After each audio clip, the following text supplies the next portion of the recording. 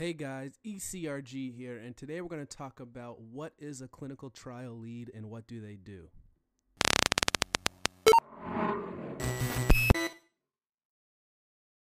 Hey guys, ECRG here, and today we're going to talk about what is a clinical trial lead.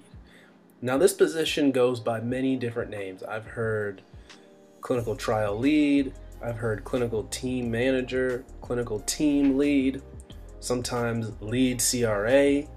Now those roles are slightly different, but some places they're interchangeable. Lead CRA, same thing as clinical team lead or clinical trial lead.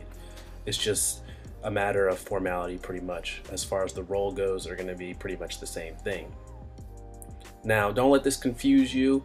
All of it is the same thing. They're going to be doing the same type of things and responsible for the same study components. So pretty much we're going to talk about some of the bread and butter things that a clinical trial lead will do.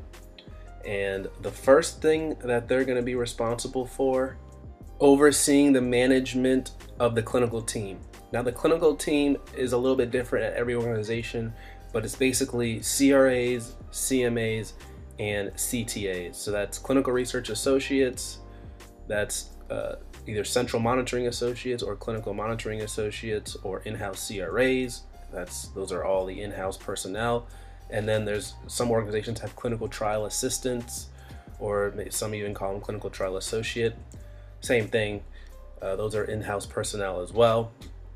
So the clinical trial lead is going to be all over these people, making sure that they're working together in an effective manner. And ultimately, the clinical trial lead is going to be making sure that CRAs are getting out to their visits, they're scheduling their visits on time, they're making sure that the CMAs are calling their sites, or in-house CRAs are calling their sites. They're making sure that the clinical trial assistant is able to do what they need to do, uploading stuff into the TMF, etc., etc. So clinical trial lead is responsible for the whole entire clinical side. They're essentially the manager of that whole entire side of things. And then the project manager pretty much is over the whole entire project, but they have a more focus on the project management side of things, where the clinical trial lead is basically the project manager of the clinical side. So that's a key distinction there. And so basically the first thing they're going to be over is managing of the clinical team.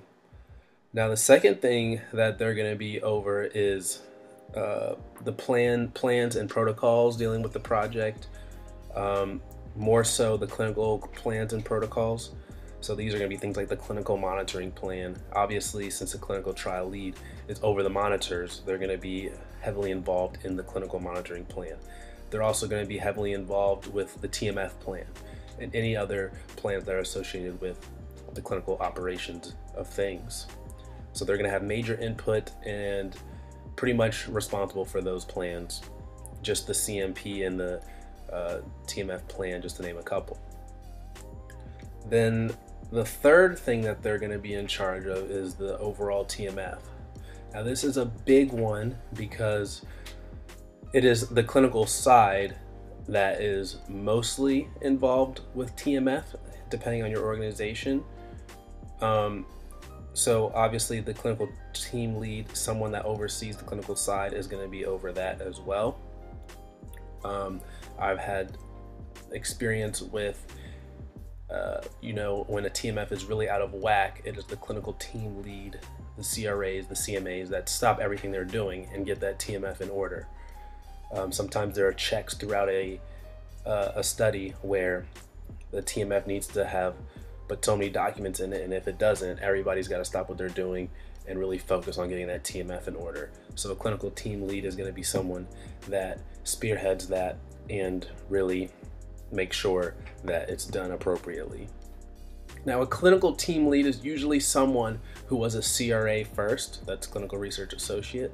So it's typically a role that sits above the CRAs, and they are someone who's been a CRA or an in-house CRA first for a number of years, and they have a better understanding of the trial process, so they're able to be a lead. This is a managerial position. As I mentioned, they're going to be managing CTAs, CMAs, in-house CRAs, and CRAs. So it's very important that they have managing skills.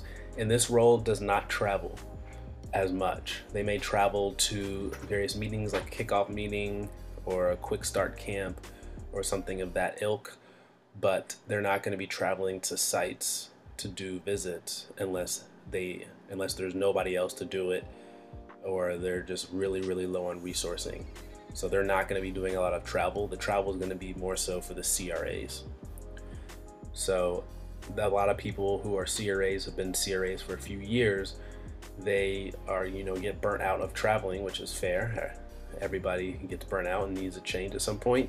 So a CRA will then try and become a CTL, clinical trial lead, at that point. So it's a more in-house and less traveling, so they can recover, and then maybe they'll go back out on the road eventually, or they'll just stay in the clinical trial lead role. Now that was just a general overview of what a clinical trial lead does. Bread and butter, pretty much going to be the same type of things at every organization. Now every organization's different, so some of the more minute details may be different upon CTL, like vendor management, like particularly which vendors. They're probably going to be involved in that at every CRO. Site feasibility, that's stuff they're going to be doing, but the degree of that can be different at every organization, and that's important to notice that every organization is set up a little bit differently. So I just talked about the three main bread and butter things that is going on for the CTL. Alright guys, hope you like this video. If you have anything I missed, please comment down below. Just wanted to keep it really general for this one. Comment down below if you have any questions, concerns, whatever. Email us at eliteclinicalgroup@gmail.com. Don't forget to hit that red subscribe button and become a part of the notification squad by hitting the bell. Alright guys, if you enjoyed this video, hope you watch the next video. It's gonna be a good one. Take care guys.